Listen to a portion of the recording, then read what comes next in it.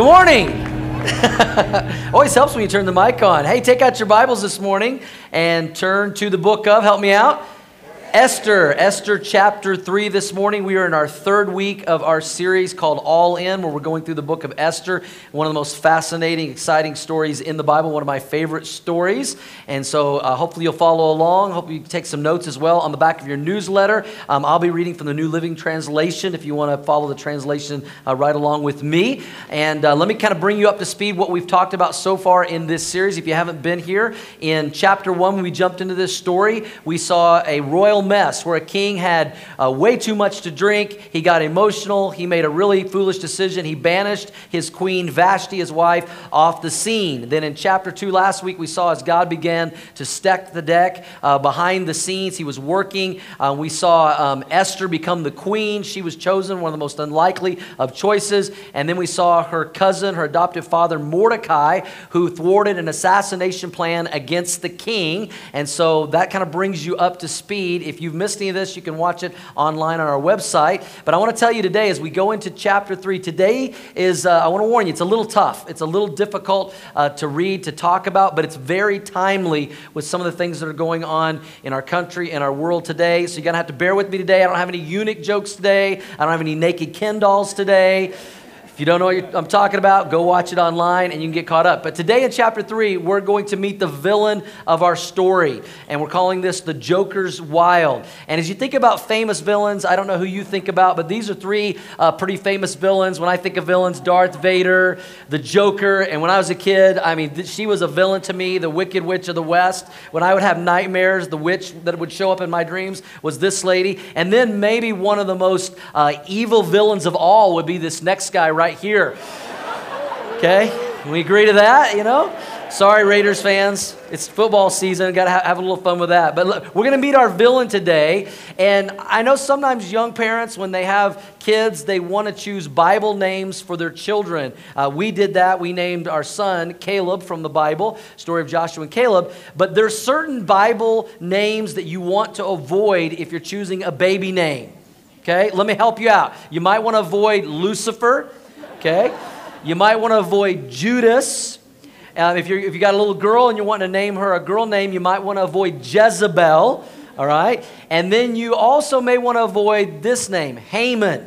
And he is the villain we're going to be introduced to today. And you're going to see just how evil and wicked this guy is. He's kind of an Old Testament Hitler. And to this day, when the Jewish people once a year read this story with their family, every time the name Haman is read from the scriptures, the kids boo and they hiss and they stomp their feet. And so today what I'm going to ask you to do, not every time, just the first time. Okay, so the first time that I read the name Haman from the scriptures, I said read from the scriptures.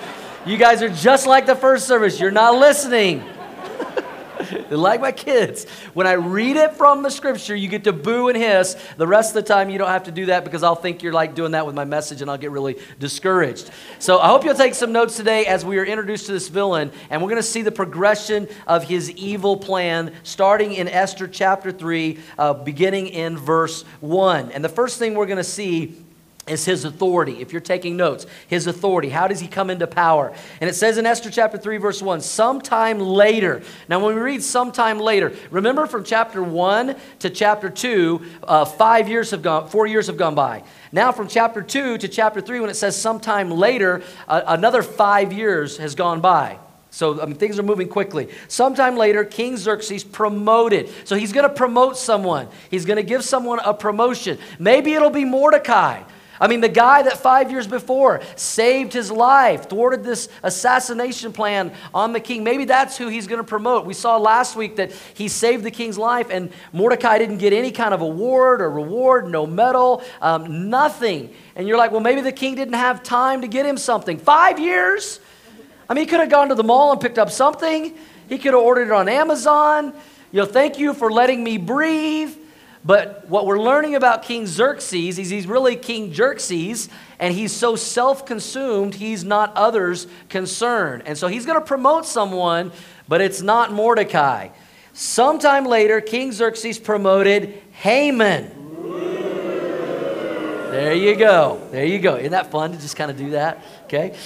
He promoted Haman, son of Hammedatha, the Agagite, over all the other nobles, making him the most powerful official in the empire. I mean, you know this guy is wicked and evil and a villain when you've got a name like Haman, the son of Hammedatha, the Agagite. I mean, he just sounds evil, doesn't he? And if you're looking for a new Christian cuss word, just use son of Hammedatha. Stump your toe, son of Hammedatha. It just sounds like that. And so this is the evil Haman. And it tells us he's an Agagite. An Agagite means he's a descendant of Agag. And if you go back in Scripture, what you'll find is Agag was once the king of the Amalekites. That's very important in this story because the Amalekites were enemies of the Israelites, God's people. And God wanted the Amalekites removed from the face of the earth because they were always trying to annihilate the Jewish people, the nation of Israel. And God knew that if we don't remove them, they're going to constantly be a problem with my people. In Exodus chapter 17, you can go back and check it out. But when the nation of Israel was delivered from the hand of Pharaoh, the Egyptians, their exodus, they just got delivered, they left there, and the first group of people to try to kill them and destroy them were the Amalekites. When Saul became the first king of Israel, God told Saul, you need to get rid of all the Amalekites, every single one of them. Did Saul obey? No, not fully. He got rid of some of them, but he allowed the king to remain alive and some of the other people. And so because of that, Haman is a descendant of the Amalekites. The truth is, if Saul had fully obeyed God, Haman would never even be alive. Which reminds us, when we compromise God's word, it might come back to bite us. And that's what's happening in this story. And here's what you need to know about Haman the Agagite. He is an evil, wicked, hateful person. And now he's been given a position of authority. And remember, Mordecai the Jew was promoted as a palace official last week. So now Haman, this evil, wicked person who hates the Jews, is Mordecai's boss. You think your boss is bad. Just watch how evil and wicked Haman is in this story as he gets this position of authority given to him that begins this progression of his evil plan. Abraham Lincoln said this, nearly all men can stand adversity, but if you really want to test a man's character, give him power. And we're going to see the true character of this man, Haman. So because of his authority, he's poised to do evil. And then that leads to the second thing, if you're taking notes, his audacity. So what is he going to do with this position of authority? Well, he has the audacity to do something. Verse 2 says, all the king's officials would what, church? They would bow down before Haman to show him respect whenever he passed by. For so the king had commanded. But Mordecai refused to what, church? Refused to bow down or show him respect. Okay, work with me, y'all. Some of y'all are sleeping on me. All right? He refused to bow down. So you got all these people coming by Haman, and they're bowing down to worship him and show him respect. Haman has the audacity to ask for this and want this, but Mordecai, whenever he goes by Haman, he just stands there. I'm not bowing down. Nope, not bowing down. Probably gives him the stink eye. I'm not going to bow down to you.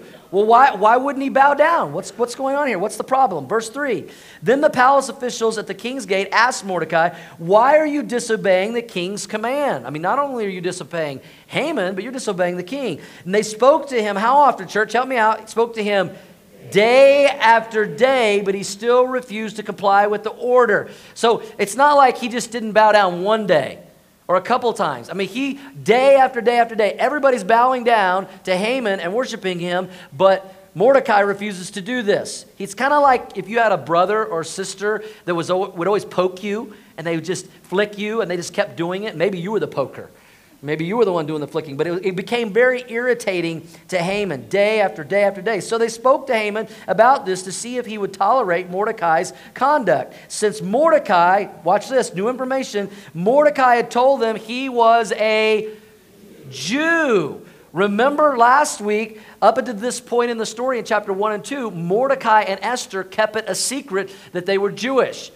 Mordecai told Esther, don't tell anybody of our nationality. Everybody thought they were just Persians. But now all of a sudden, when he won't bow down and they ask him why, he says, I'm Jewish. He plays that card because Mordecai knew the history of the Amalekites and the Israelites.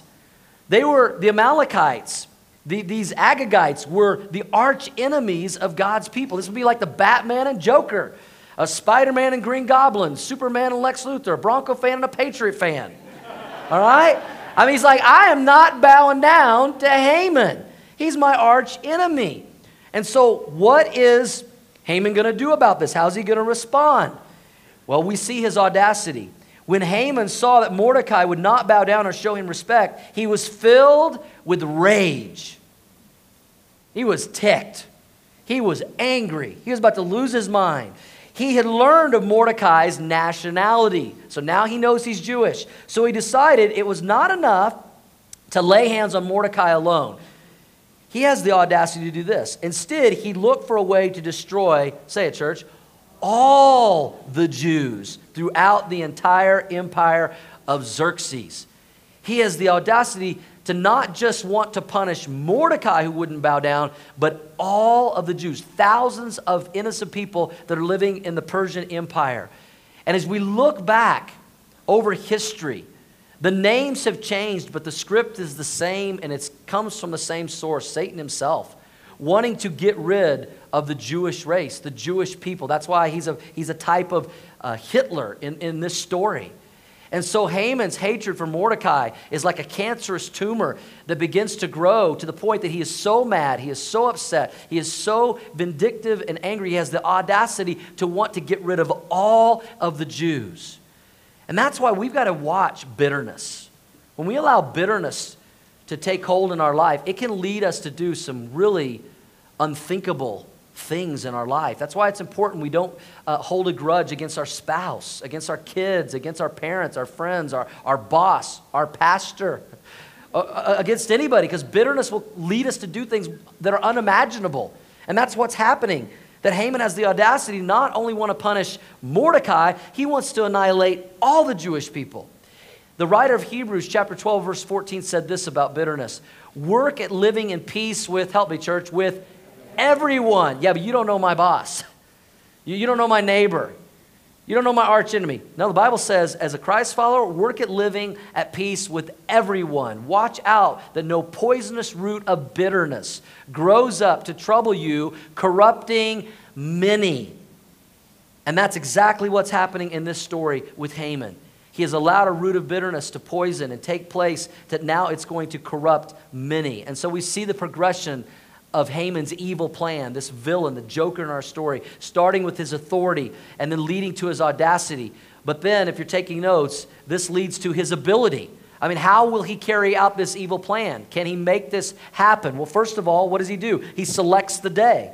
He selects the day. Look at verse 7. So in the month of April, during the 12th year of King Xerxes' reign, lots were cast in Haman's presence. The lots were called Purim to determine the best day and month to take action. These lots, they're called Purim or Pur. They're like kind of like dice today.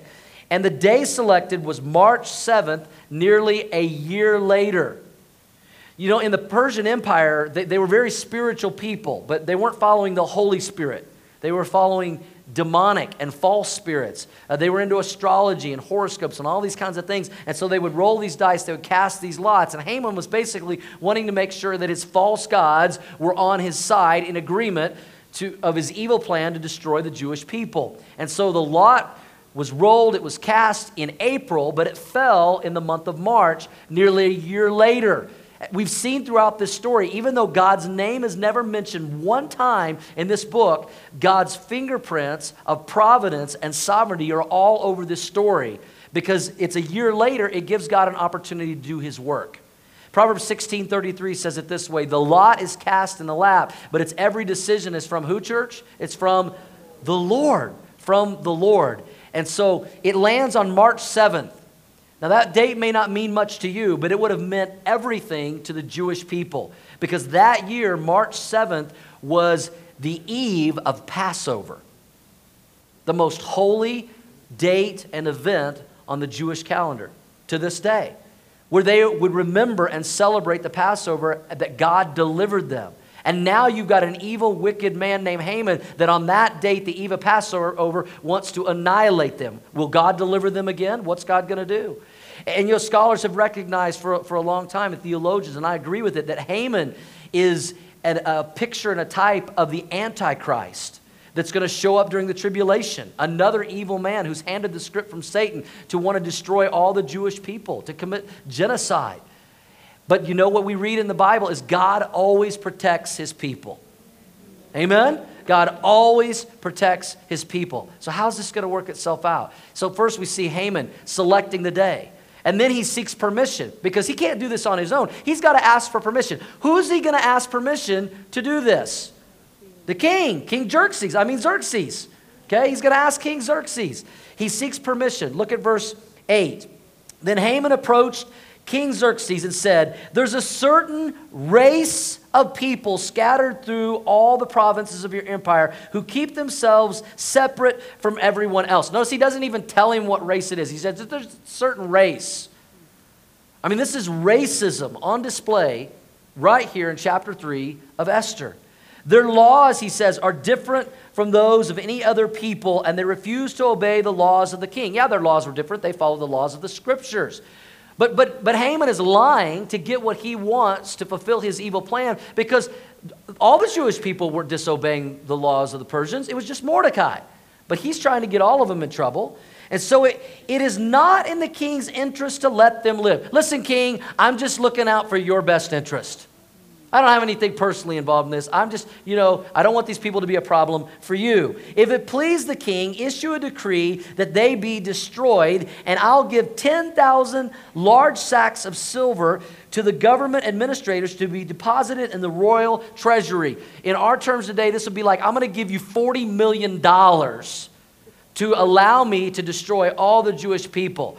Listen, I'm just trying to do you a favor, king. Let me get rid of the problem. This is a good business deal. We'll make a lot of money in the process. Do you see how evil this is? How wicked this is? The king agreed. No questions asked. No investigation. He just goes, okay, sounds like a good business deal. Confirming his decision by removing his signet ring from his finger and giving it to Haman the son of Hammedatha, the Agagite. I like saying it that way. The enemy of the Jews. The king said, watch this, the money and the people are both yours to do with as you see fit. Go for it. You've got my permission. You've got my ring. Here's my Visa card. Have at it. And the king, once again, true to his character, makes a hasty, emotional, irrational decision. And that's his character. He acts first, and then he regrets it later. And believe me, he is going to regret this decision. He didn't do his homework. He didn't check the facts. Proverbs 18:13 tells us this: spouting off before listening to the facts is both shameful and foolish. If you're in a position of leadership, and all of us are in some kind of position of leadership. If you're a parent, you're in a position of leadership. Amen?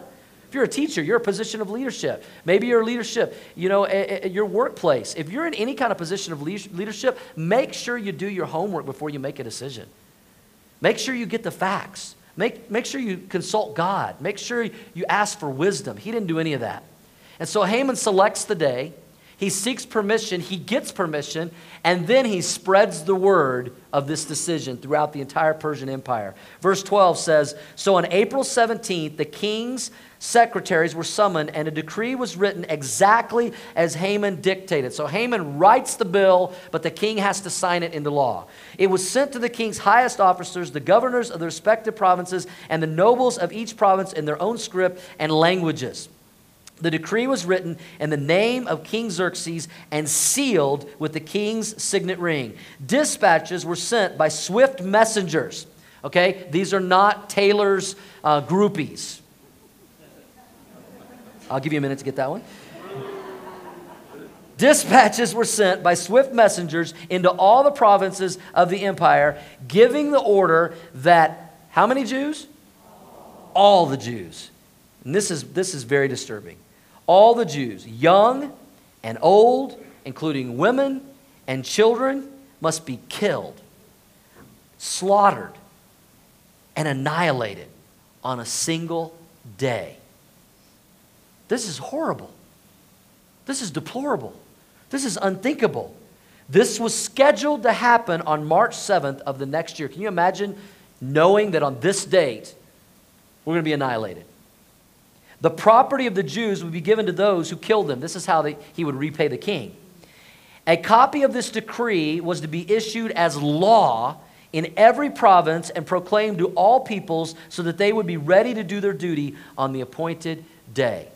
So this law was written, it was sealed by the king. This was the law of the Medes and the Persians. This was unchangeable and irrevocable. And for those of you that don't know the rest of this story, this law does not get changed. The fate of the Jews is sealed. And Haman has the audacity to spread the word through the entire empire.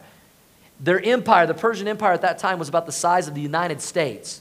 And let me remind you, they didn't have internet, they didn't have Twitter, they didn't have Facebook, they didn't have email. They had to take this on foot, on horses, to get this law into all the provinces in the entire Persian Empire.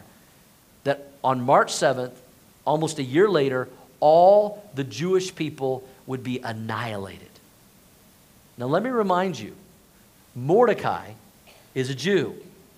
But not only is Mordecai a Jew, who else in this story that we met last week is a Jew? Esther, the queen. The king just doesn't know it yet. She's kept it a secret. I mean, this seems like an impossible situation. The king signs this into law. And humanly speaking, this is an impossible situation. But with God, all things are possible. And God can turn anything around. But how? This law is in place. And let me remind you of this. The Messiah has yet to come. He's going to show up about 500 years after this. And let me remind all of us that the Messiah, Jesus Christ, was not born a blonde-haired, blue-eyed baby. He's Jewish. And if you kill off all the Jews, where's the Messiah going to come from? How's this all going to work out? I mean, what is going on? And so we see the evil plan of this villain Haman, because of his authority, his audacity, and his ability, go into law and into place. And then how does he respond to this? If you're taking notes, then we see his apathy, his attitude toward this, his apathy. Verse 15 says, "At the king's command, the decree went out by swift messengers, and it was also proclaimed in the fortress of Susa, the city there.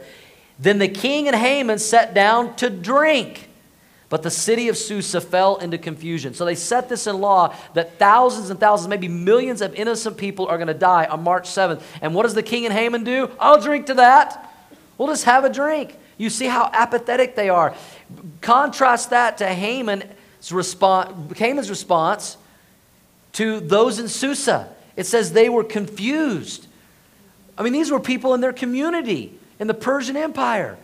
I mean, these were their neighbors. These were their coworkers. These were their friends. And they hear about this law and they're like, we don't understand this. We don't get this. What is going on? What is this all about? Why are the Jewish people all of a sudden our enemies? Is there any escaping this? Is there any changing this? This is a hopeless situation. And then what about Queen Esther? I mean, we have a real problem here. Can we agree? Say yes. So what's going to happen? How's this going to play out? This law is not going to be changed. Well, you got to come back next week to find out. I told you there's a cliffhanger every single week. And it may have something to do with Esther making a decision to go all in or not. And we'll see that next week. But as we wrap this up this week, how do we apply this today? And I had a whole different direction I was going to go to apply this. And then God really began to work in my heart and some things that are going on in our country and our world today. And I mean, how interesting is it that we made a decision as a leadership team several months ago. We planned months ahead, you know, what we're going to teach on and the studies and the things that we're going to do here. We picked Esther. And then we started 3 weeks ago in the book of Esther. And then of all weeks, we land in chapter 3 of Esther this week. And how interesting the providence and sovereignty of God with some of the things that are going on in our country. We couldn't be in a more timely chapter of the Bible. Because here we are, 2,500 years later, and racism, hatred, bigotry, and prejudice are happening all around us in places like Charlottesville. And here we are in chapter 3 of Esther, and it's all about racism. It's all about genocide. A guy wanting to kill off a race of people that he doesn't like. And I thought, man, we need to address this. We need to take a moment. We need to talk about this. You know, Edmund Burke was an Irish statesman in the 1700s, and he said this: the only thing necessary for the triumph of evil is for good men to do nothing.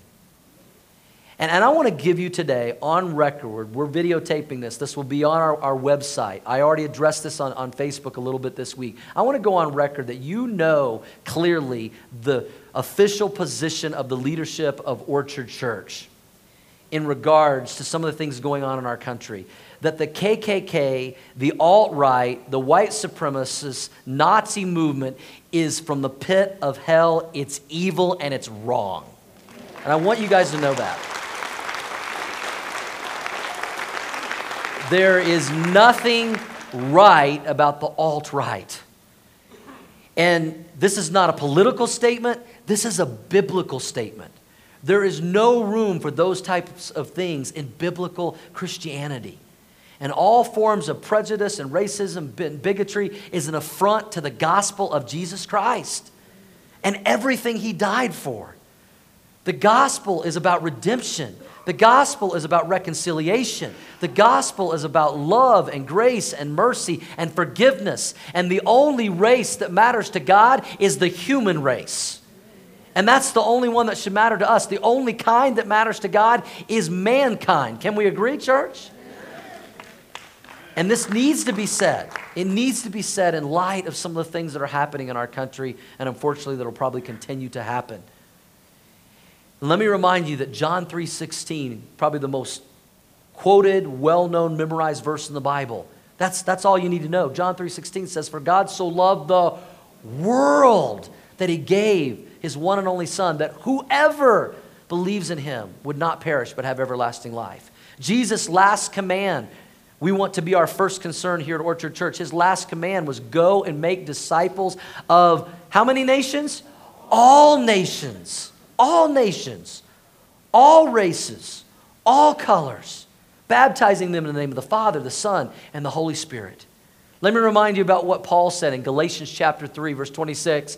He said to this, if you're a Christ follower, if Jesus is your king, he said, "For you are all children of God through faith in Christ Jesus, and all who have been united with Christ in baptism have put on Christ like putting on new clothes. There is no longer Jew or Gentile, slave or free, male or female, for you are," help me church, "all one in Christ Jesus." As believers, we're not first brown, black, white, yellow, red. We are first and foremost born again, blood-washed children of the living God.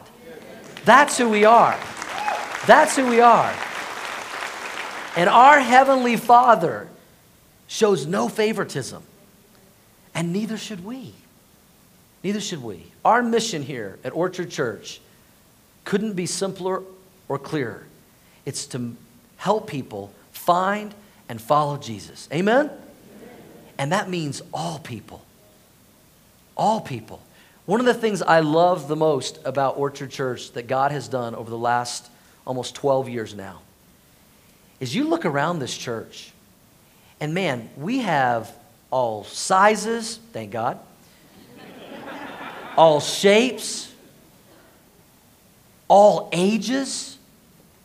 I mean, we have everything from birth to 80s, 90s. We got a gentleman that he's sitting. As a matter of fact, I just saw him. He's sitting in our service right now. I think he's like 98. How old is he? 98 years old. Can we give it up for that? 98. I mean, we have birth to night. Can anybody top 98? 98. He's here most Sundays. He came to our night of worship, man. He was into it. It was awesome. When friends of mine come to Orchard Church for the first time, they're blown away. They're like, wow, I thought it would just be all young people. We got all ages, and this is one of the things I love the most. We've got all colors. We've got it all. And I love that about this church. This is a little slice of heaven on earth because this is what heaven's going to be like. If you don't like the diversity of Orchard Church, you're not going to like heaven. I heard a pastor this week addressing this very subject said it this way. You think about it. Heaven is a white supremacist hell. Isn't that true? They're going to get up there and be like, dang, there's a lot of different colors up here. I wasn't quite expecting that. The nations are here. You know, John gives us a glimpse of heaven in Revelation chapter 7, verse 9. And here's what he says. Looking at heaven in the future, I love this verse. He saw us in eternity in the future. And he said, after this I saw a vast crowd, too great to count, from every nation and tribe and people and language standing in front of the throne and before the Lamb.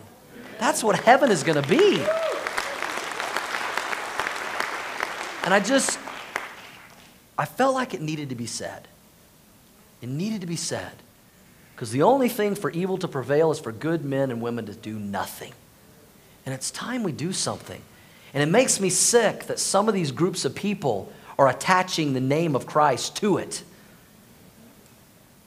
Saying, well, this is how all Christians think. Not this Christian. Not these Christians. Amen?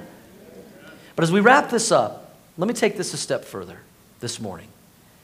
Before we condemn Haman for his apathy toward the Jewish people and the death sentence that he had been put into law, before we condemn him for his apathy for that death sentence, let me remind all of us that there are billions of people in this world today that because of sin have a death sentence on their life for all eternity. Those that don't know Jesus as Lord and Savior, like many of us do. Let me narrow it down to a 5-mile radius of Prairie View High School and our new building we'll be moving into in a couple of months. For those of you who don't know this, let me remind you that there are 50,000 people that claim no church affiliation whatsoever within a 5-mile radius of where we're sitting this morning. And many of those people don't know Jesus. They've never said yes to Jesus. And we as Christ followers understand that when someone has not put their faith and trust in Jesus Christ, they don't know Jesus as Lord and Savior because of sin, they have a death sentence on their life. Can we agree, church? They have a death sentence for all eternity. And it's time that we who know Jesus do something about it. That we speak up, that we stand up, that we share the love of Jesus with them. You're going to hear me say this over and over and over as we prepare to move into our permanent facility next door.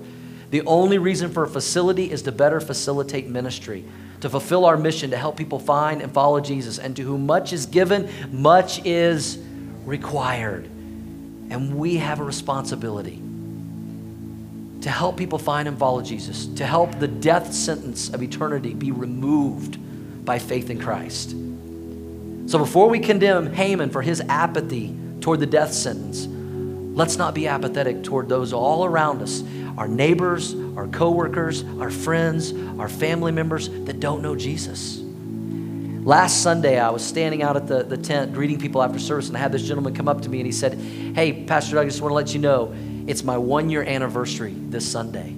I said, oh, well, happy anniversary. I said, anniversary what? He said, 1 year of being at Orchard Church.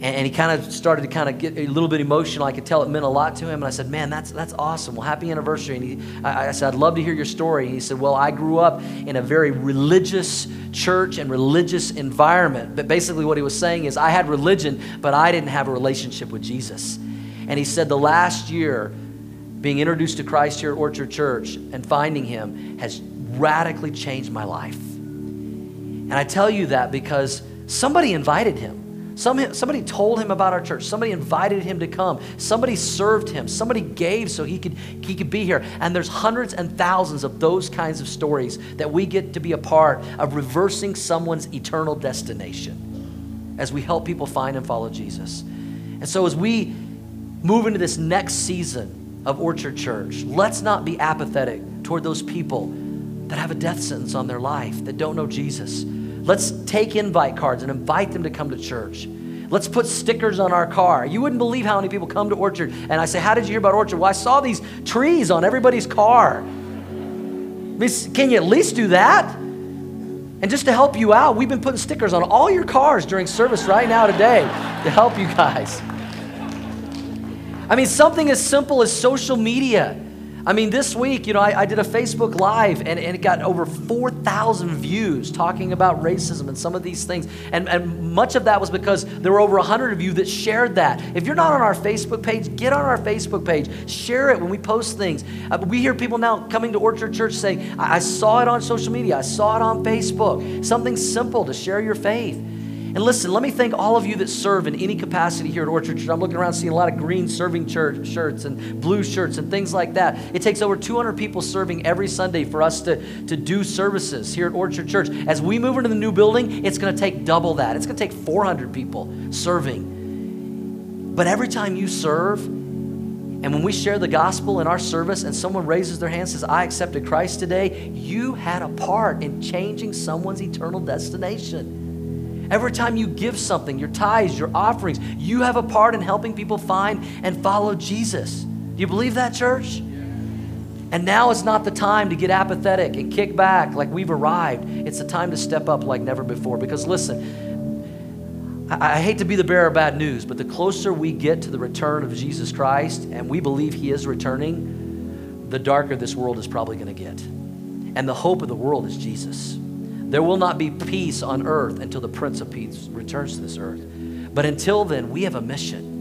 And my prayer for our church is that we would be just as passionate or more passionate about spreading the good news of the gospel of Jesus Christ as Haman was passionate of spreading the bad news of his death sentence. Because we know the answer. We know the truth.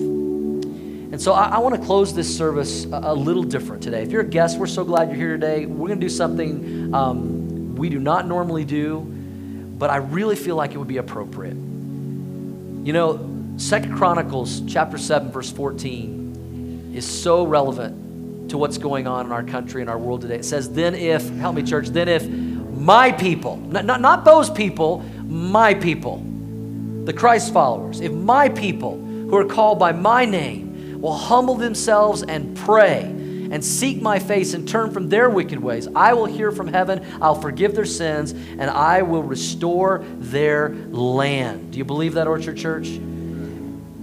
And there may not be a more appropriate time than right now to put that verse into practice in our lives, in our church, and churches all around the world that name the name of Christ. So here's what I'm going to ask you to do. I'm going to ask you to put your stuff down for a minute. I'm going to ask you guys to stand. Stand together. And I'm going to ask you to just grab the hand of that person next to you, the closest person. Let's just join hands in a sign of unity for this community, for this country. I know this is freaking some of y'all out. You don't like to hold hands. We have sanitizer, hand sanitizer on your way out. I shake all your hands every week. Live to tell about it. Lather up, okay? But listen, let's do this today as a sign of unity. Let's pray for our community. Let's pray for our country. Let's pray for our leaders, whoever they are, as God's people who have the answer. And the answer is Jesus.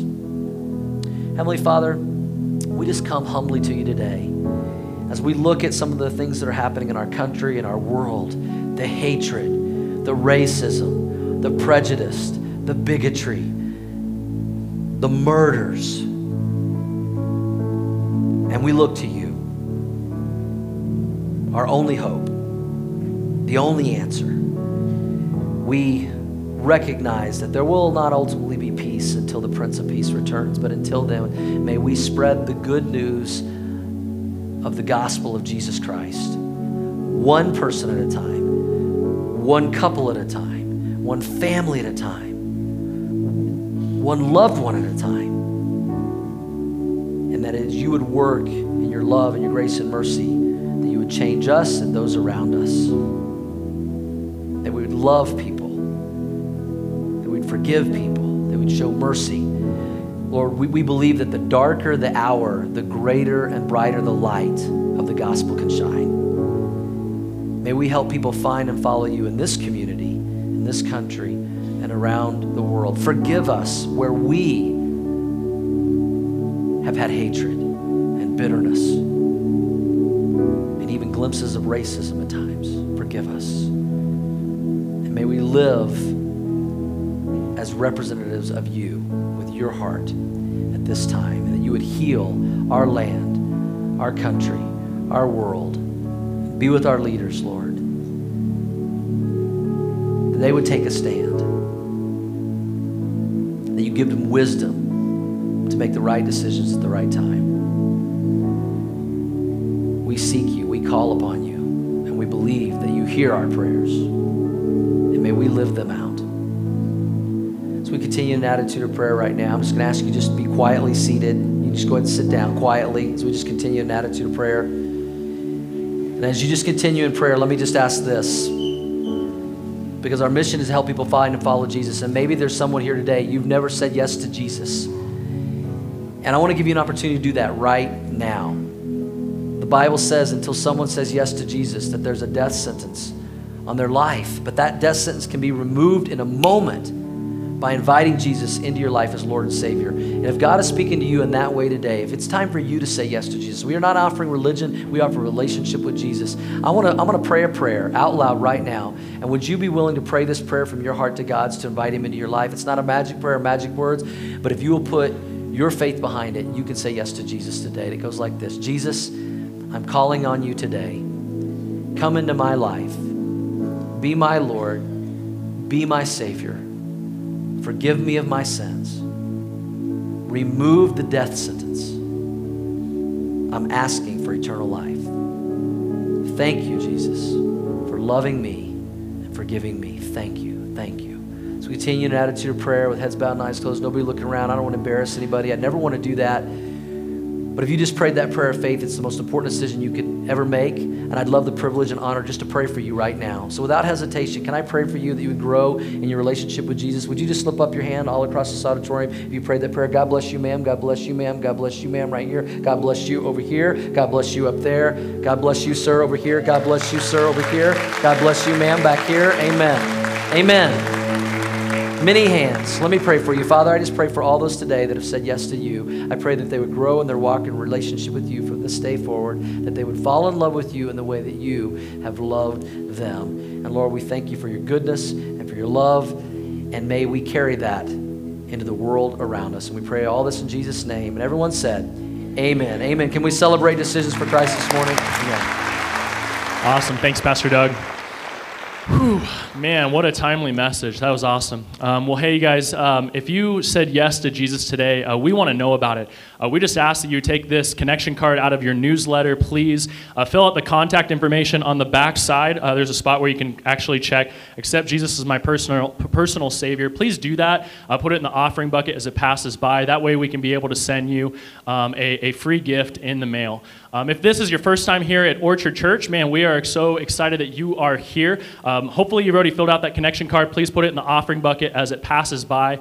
Today we're not interested in your money today, first-time guests, but we are interested in you. So please fill that out, put it in the offering bucket, and that way we can send you a thank you gift in the mail. Remember also the announcement from earlier in our rundown, small group signups begin today. So please, we encourage you, get involved. Church, we are better together. Amen?